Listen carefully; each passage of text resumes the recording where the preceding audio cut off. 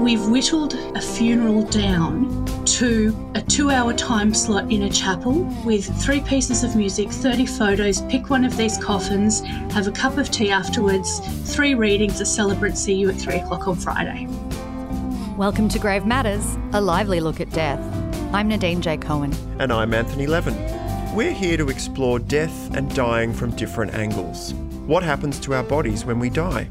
How has COVID-19 changed our relationship to death? And is talking about death still taboo?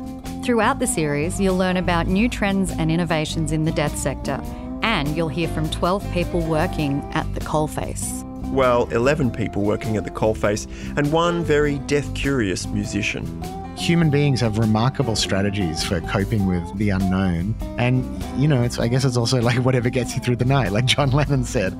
From death robots... Get to the effing robots. To human composting. We composted pigs like mad. And if you can compost a pig, you can compost a person. Near-death experiences. I was able to get into a fetal position and brace myself. And had I not done that, it would have been my face into the tipper truck. And solving crimes. In reality, it's really hard to determine how long an individual's been dead for. Every episode is an adventure. There's a lot happening in Death World, and we're here to shepherd you through it like spirit guides through the afterlife. You can listen to Grave Matters on the SBS audio app, website, or wherever you find your podcasts.